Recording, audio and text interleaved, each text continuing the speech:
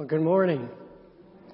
Welcome to everyone here in the sanctuary and also those who are following with us online from at home. It's great to have everyone here worshiping our God together. Now, you guys have it so easy, I want you to know. For those of us down in the pavilion at 8:30 and then at 9:30, boy, we were feeling the chill this morning. So it's good to be in some warm conditions here. A couple announcements this evening from 5 to 7. Our youth group starts back up, so be praying for the blessing of our young people. It's good to be having them back together. And then Thursday night is our second sing-along with Amy. And any one of you who followed along the last time, you just know what a great blessing, encouragement that was. So I hope you'll join us. We'll be sending you links online for you to get to. And you'll be able to reach it by both Facebook and YouTube. I encourage you to do it by Facebook because you can actually interact. And we were actually able to make some improvements on the sound because, Russell Puppy was letting us know you need to fix that sound a little bit better.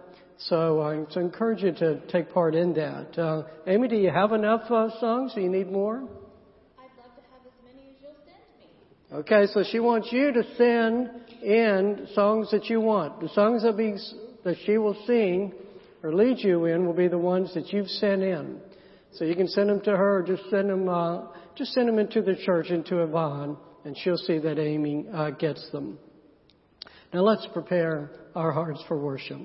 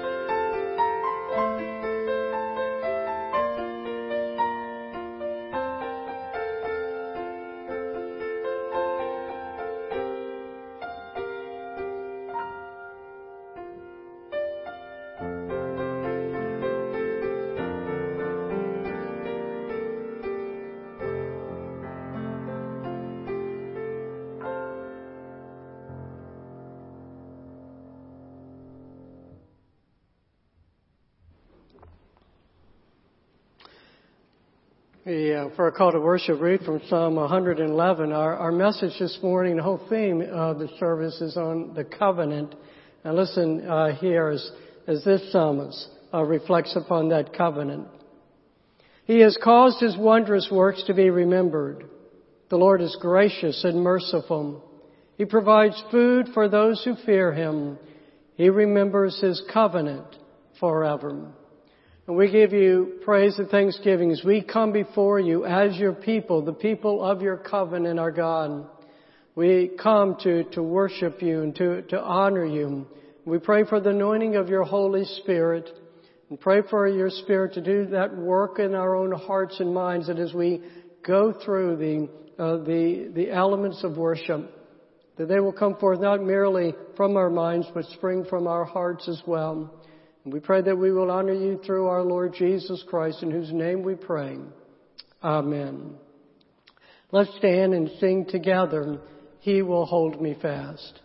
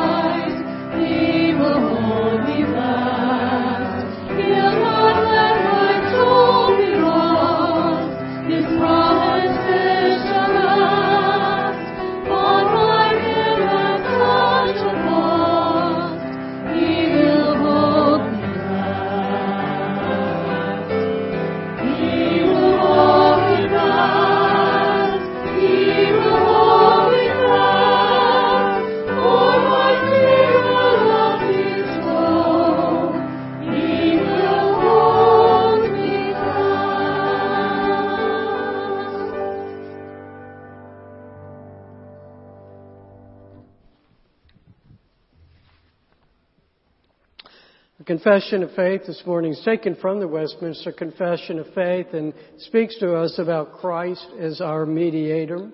Let us profess together our faith. God was pleased in His eternal purpose to choose and ordain the Lord Jesus, His only begotten Son, to be the mediator between God and human beings. As the mediator, He is the prophet, priest, and king, the head and Savior of the church, the heir of all things, and the judge of the world. God gave to Him from all eternity a people to be His seed and to be by Him in time redeemed, called, justified, sanctified, and glorified. Let us pray together the Lord's Prayer. Our Father, who art in heaven, hallowed be thy name. Thy kingdom come, thy will be done, on earth as it is in heaven. Give us this day our daily bread, and forgive us our debts as we forgive our debtors. And lead us not into temptation, but deliver us from evil. For thine is the kingdom, and the power, and the glory forever. Amen. And we give you praise and thanksgiving, our God, that you are the one who dwells in heaven. You are the creator of all that there is. And we give you praise that you have sent your Son, Jesus Christ, to dwell upon this earth, to take on our very flesh, and in that flesh to make atonement for our sins. We pray, our Father, that we will hallow and honor your name this morning as we worship you. We pray that we would honor your name throughout all of our lives, whether it be here in a sanctuary, whether it be in our homes, whether it be in our schools or in our workplaces, wherever it may be, that we honor our great God. We pray for your kingdom to come. We pray for the return of our Lord Jesus Christ, and that we might be found faithful in his service. We pray that our church will be faithful in the service of this kingdom. And we lift up our pastoral search committee and pray for our brothers and sisters as they seek to diligently carry out the great responsibility to seek out that shepherd for this flock. We pray, Father, for your will to be done on earth as it is in heaven, and that we would be faithful in doing your will, that we would have such a spirit in which we delight in doing your will.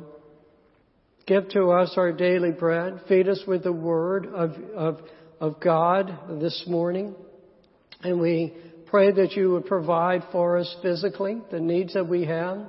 We pray for protection from the coronavirus. But we lift up also the needs of our people through many various types of illnesses.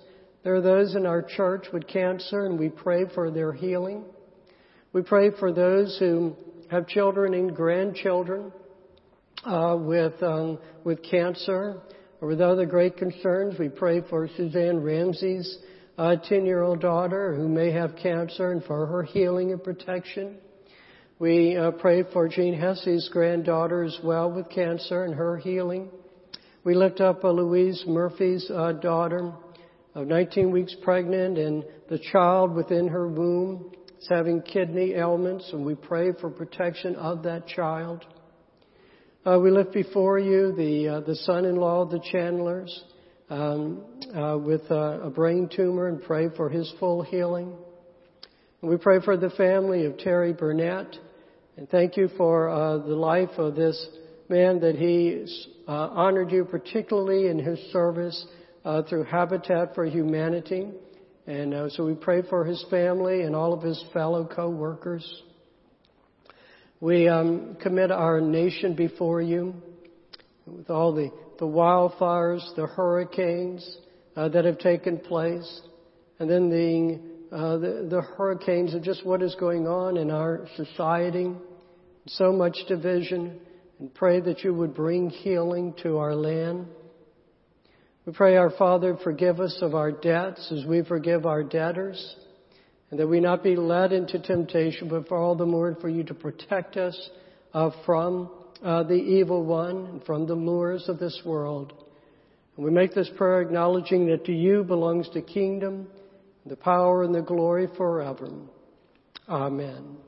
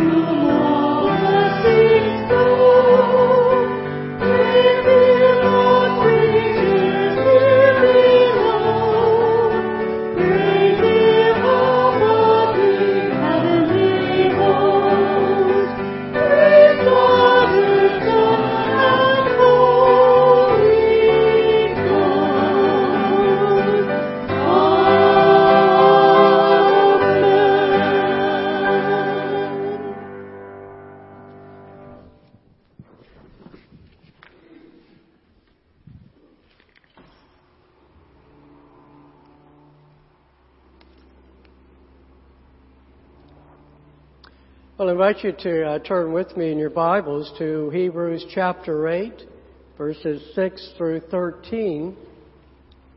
And you'll also find that scripture as a insert in your bulletin as well. You know, we're always making comparisons, aren't we?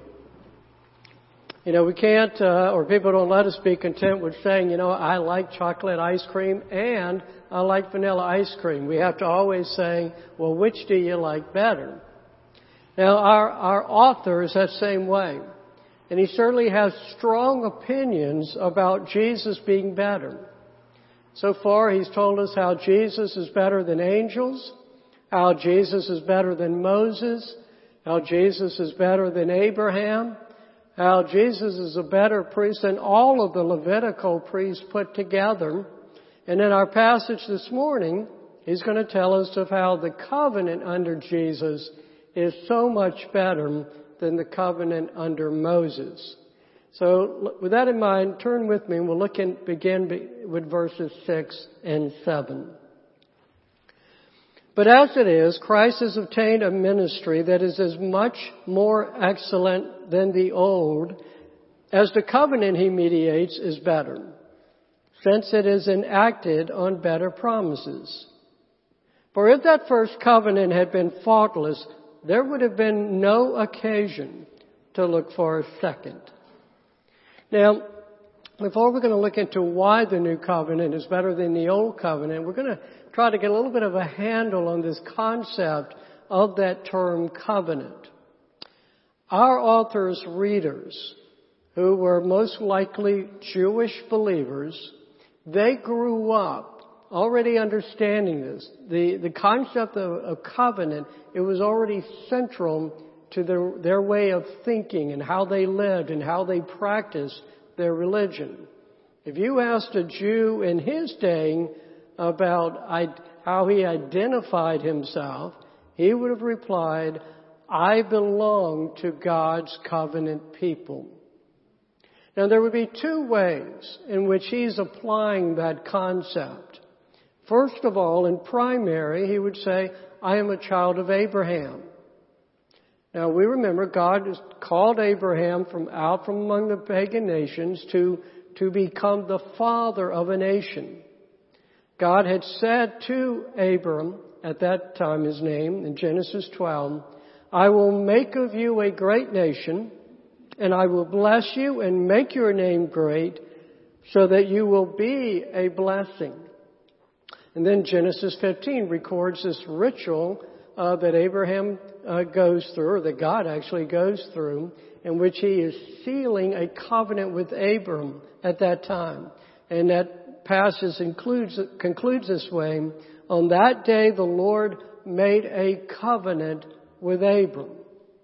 And so it would be this covenant that God made with Abraham, and then with Isaac, and then with Jacob.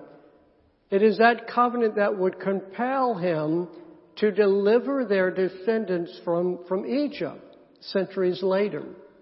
And so we're told in Exodus 2, and God heard their groaning, and God remembered his covenant with Abraham, Isaac, and Jacob. Now, in the second application of the way that a Jew would be thinking about belonging to God's covenant people comes out of that Exodus story. So God delivers his people from Egypt through Moses. He frees them from slavery.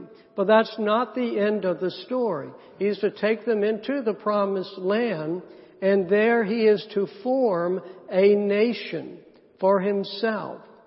That giving, when they go to Mount Sinai, and God gives the Ten Commandments and gives all of the other laws, that was done for the purpose of making them his unique people who belongs to that covenant. And so, before God gives Moses the commandments and the law, he has Moses say these words on his behalf to the people. This is in Exodus 19. You yourselves have seen what I did to the Egyptians, and how I bore you on eagle's wings and brought you to myself. Now therefore, if you will indeed obey my voice and keep my covenant, you shall be my treasured possession among all peoples, for all the earth is mine, and you shall be to me a kingdom of priests and a holy nation. Now we know that all the world belongs to God. All the nations, all the peoples belong to Him. And yet, there is one nation, one people whom God marked for Himself, who were to bear His name, who were to represent Him as a kingdom of priests and as a holy nation. And so the law of Moses then set the terms for that covenant between God and His Jewish people. And so to belong to and to stay in that covenant relationship with God and His people, one had to observe the law as was handed down through Moses. Now let's define what a covenant actually is. It's two parties entering into a binding relationship. The central idea is actually expressed in our text this morning, which is a quotation from Jeremiah. And it's in this line in which God says, I will be their God, and they shall be my people. That's what it means to be a covenant people, to belong to God. To belong to Him is to belong to the covenant that He has made with His people. And to be rejected by God is to be cast out of that people group. It is the covenant now of Moses that our author has in mind when he's going to make this contrast between the new covenant with the old. And so again, he's going to use a text from Jeremiah 31 that will demonstrate that not only is the new covenant better, but that once it becomes in place, the old covenant will be obsolete. The new covenant is the one that is to be mediated by Jesus Christ. And he'll explain more about that in chapter 9. Right now, his attention is on how this covenant, new covenant of Jesus is superior to the old covenant of Moses. So look with me in verses 8 and 9.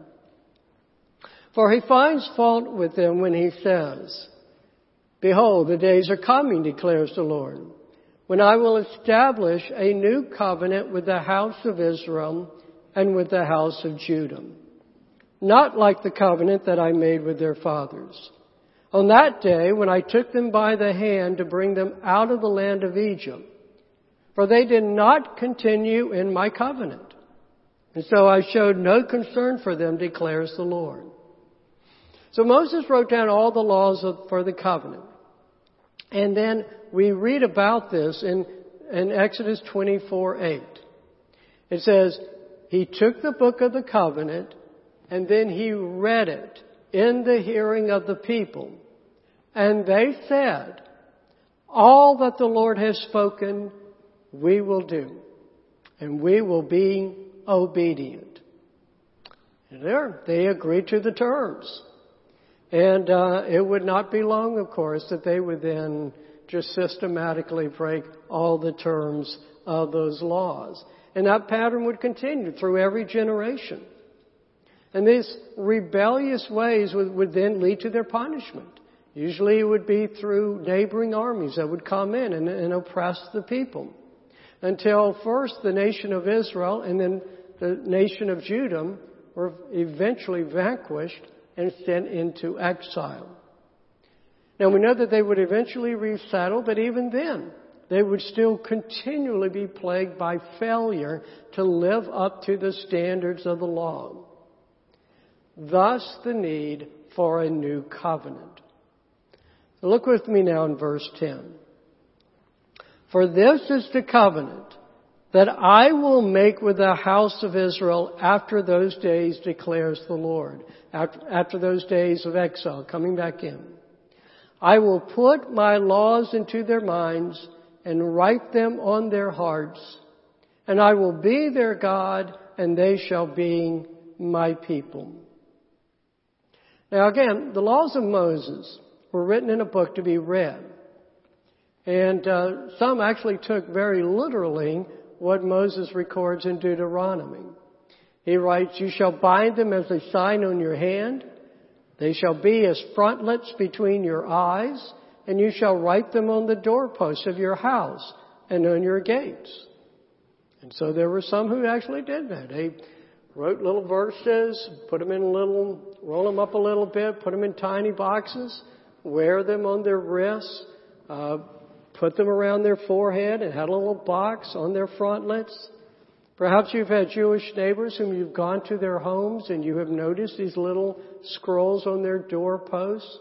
And that's what they're doing. They're following this commandment literally. Now, the intent is well meant, but it still misses the meaning. The idea is that, look, the law was to be imprinted within you, on your heart, as you continually meditate on the law. The law is to be embedded in you in such a way that knowing it and just living by it is just a natural way of life. Well, that was not happening. But in the new covenant, our author says it does. Now, how does it happen? How does the law of God get into our hearts? Well, this is where the prophet Ezekiel explains how it happens. Let me read from Ezekiel 36, 26 and 27. "I will give you a new heart, and a new spirit I will put within you. And I will remove the heart of stone from your flesh and give you a heart of flesh. And I will put my spirit within you and cause you to walk in my statutes and be careful to obey my rules." So in the new covenant, the Holy Spirit comes in and transforms our hearts. And so we end up having a desire to do what is right before God. We are also given the ability more and more to do what is right before God. That's what sanctification is all about. The old covenant could only tell us, wag its finger at us and tell us what we ought to do. The new covenant, through the Holy Spirit, empowers us to live rightly. Now let's go on here in our text in verse 11. "And they shall not teach each one his neighbor, and each one his brother, saying, 'Know the Lord,' for they shall all know me, from the least of them to the greatest." So under the new covenant, what our author is saying is we will move from knowing about the Lord to truly knowing the Lord. But we can all say, because we are American citizens, that we know the president. But there are those, of course, who can actually know him personally and have a personal relationship. That's the difference here that our author is presenting us here. Knowing the Lord means knowing the Lord personally. Under the Old Covenant, all the Israelites knew about God. They believed Him, they believed in Him, they believed that He existed, but they did not know Him. He was not relevant to their lives. At least they did not think so. And so as they're going through the wilderness, I mean, He's not providing water for them and food for them according to their timetable in the way that they wanted. He has insisted that they cannot make images of Him, and so He's invisible and He seems far away. And the only time they ever really feel Him is when He's being harsh with them. His rules are burdensome. So what it is they lack the eyes to see and they lack the ears to hear. And just as the law was powerless to make the people love and obey its own commandments, so it could not make people know the Lord. It could point to the Lord. It could make promises. It could issue very stern warnings, but it lacked power to instill personal knowledge in the heart. But under the new covenant, that kind of knowledge is widespread. The Holy Spirit comes in, and the Holy Spirit transforms hearts. He gives those hearts and He gives those minds true knowledge of the Lord as the Spirit turns our hearts to Him and we love Him. We are devoted to Him. So we see here the first two advantages of the new covenant is about the real changes that are made in people's relationship toward God and toward His law. The last advantage addresses the relationship of God to His people. Look at me in verse 12. For I will be merciful toward their iniquities, and I will remember their sins no more. Now the law of the Old Covenant, if anything, it only incurred God's just wrath against His people as they would continually disobey it. But the new covenant ushers in mercy, so that God not only forgives sins, God forgets those sins. The new covenant brings a new start, and it is mercy that becomes the new watchword. And our author then concludes in verse 13. In speaking of a new covenant, he makes the first one obsolete. And what is becoming obsolete and growing old is ready to vanish away. So what he wants us to understand is that the new covenant, he particularly wants his readers, those Jewish believers, to understand this. That the new covenant is not a new alternative for having a covenantal relationship with the Lord.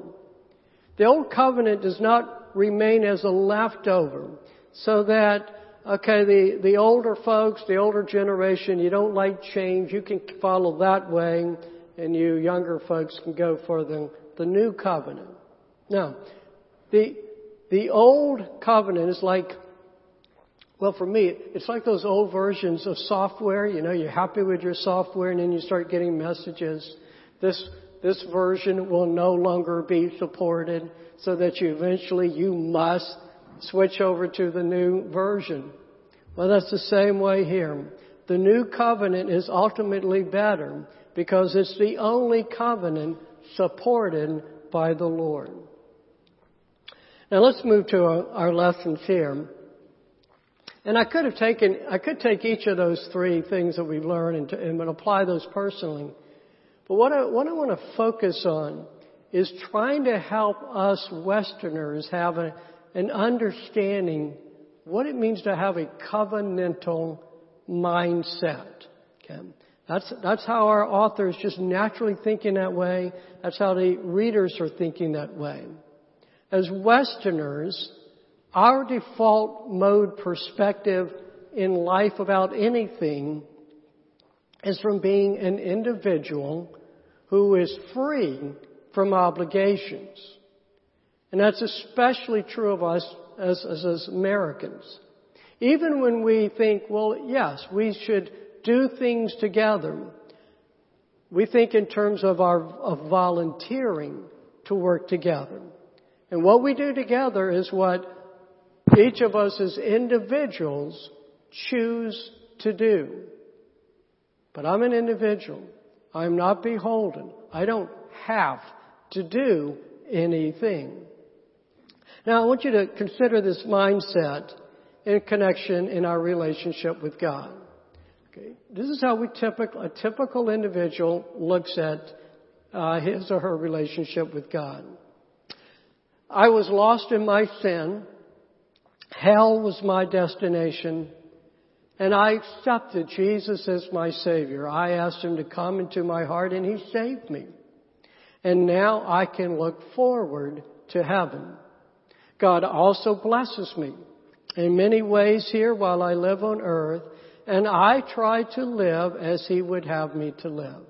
And that's kind of a typical testimony. Now look at salvation from a covenantal perspective. how someone with that mindset, and the words I'm about to use, the terms I use, I just went to Ephesians and just pulled them out of Ephesians chapter 2. I was separated from God, alienated from God's covenant people, and a stranger to the covenant of promise. I had no hope. I was without God in the world. But now in Christ Jesus, I who once was far off, I have been brought near by the blood of Christ. And I now belong to God in His kingdom. I may now look forward to the promised inheritance to God's people. And that is that someday that He will come and restore that kingdom. And now I serve the Lord in His kingdom while I am on this earth. Do you see the distinction in this perspective? In the individualistic framework, I view my salvation like a partnership. I accept Jesus into my heart. Jesus moves in. And we go through life together.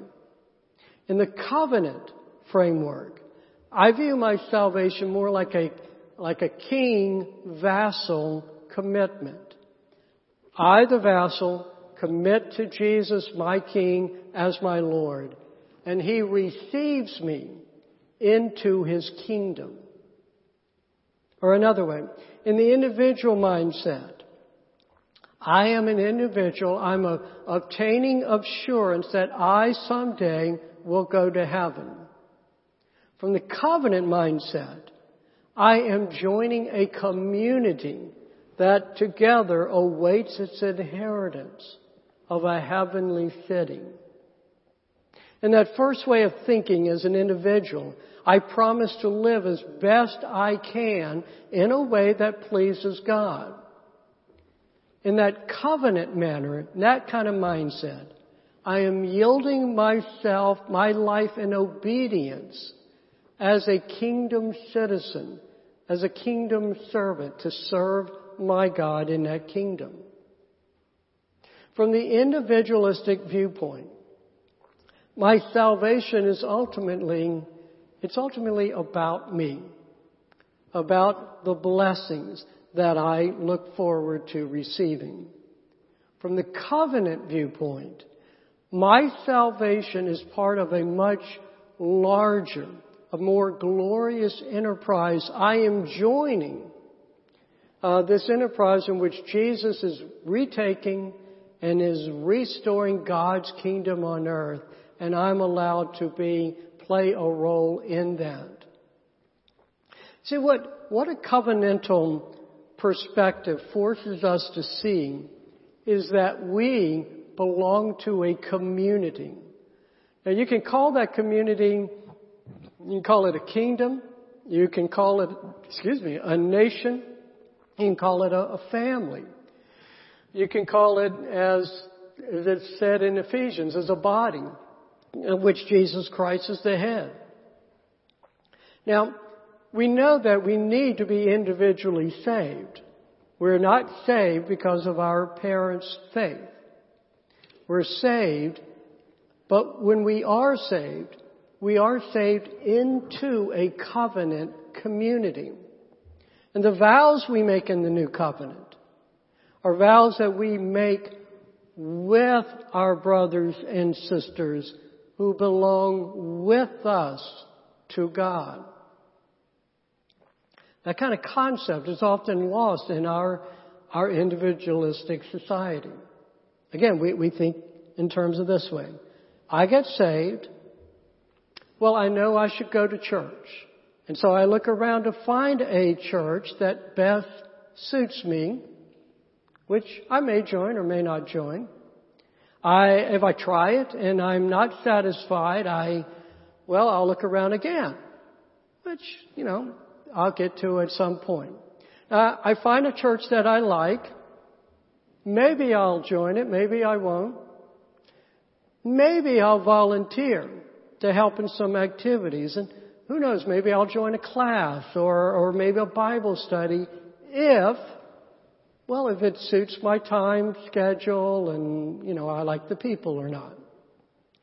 From the covenant framework, I get saved and I become a member of a church that proclaims the gospel. And I commit to this church family knowing that it's together. Again, I'm just drawing from Ephesians. It is together that we grow under the headship of our Lord Jesus Christ. I don't see myself as a volunteer, but rather as a servant, serving God's kingdom with the gifts that God has given me. That is what belonging to God's kingdom community entails. That's what belonging to God's community people involves. It all goes back to that line. I will be their God and they will be my people. God, the God of the universe, He's our God. He belongs to us. To us. Not to me and then maybe to you. To us. Not, I belong to God, and I am glad to hear that you belong to Him as well. We are His people. That's why worshiping together is so important. Yes, you can worship God alone. I can worship God alone. But God calls us together to worship Him, just as He calls us together to serve Him. And we're in an unusual time. And I'm very glad. And, we have to make all these adjustments because of the virus. And I'm just thankful to God, that we live in a technological age. And so we have brothers and sisters right now, this moment, in their homes who can worship with us in some way from their homes. But it should never feel quite right. We should long to be with each other because we belong to one another in the new covenant. I'm glad for the technology we have, but even more am I grateful for the Holy Spirit. For that Spirit who truly does unite us together, wherever we may be. And in that new covenant, that Spirit has transformed our hearts. He has written God's law in our hearts. He has taught us to know our Lord. And He has caused us to be cleansed from our sins through mercy. And that certainly is a far superior covenant. And we give you praise and thanks, our God, for this covenant that you have made for us through our Lord Jesus Christ, the mediator of this covenant. And may we be faithful to you and serving you in this kingdom as your covenant people. We pray this in Christ's name. Amen. Well, let's stand and we will sing the last verse of the hymn, He Will Hold Me Fast.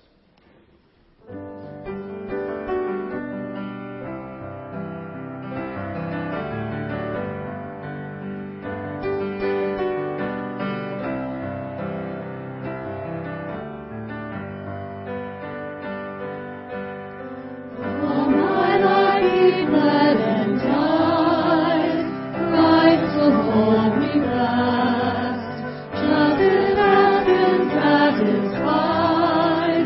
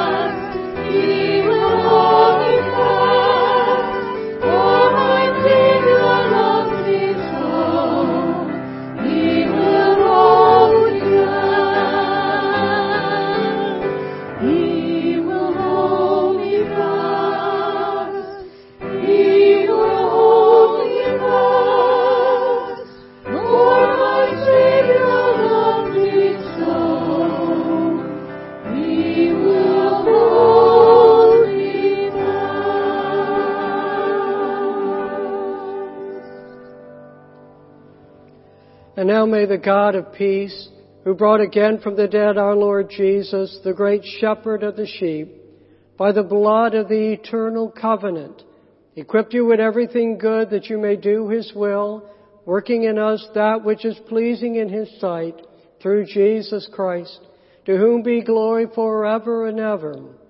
Amen.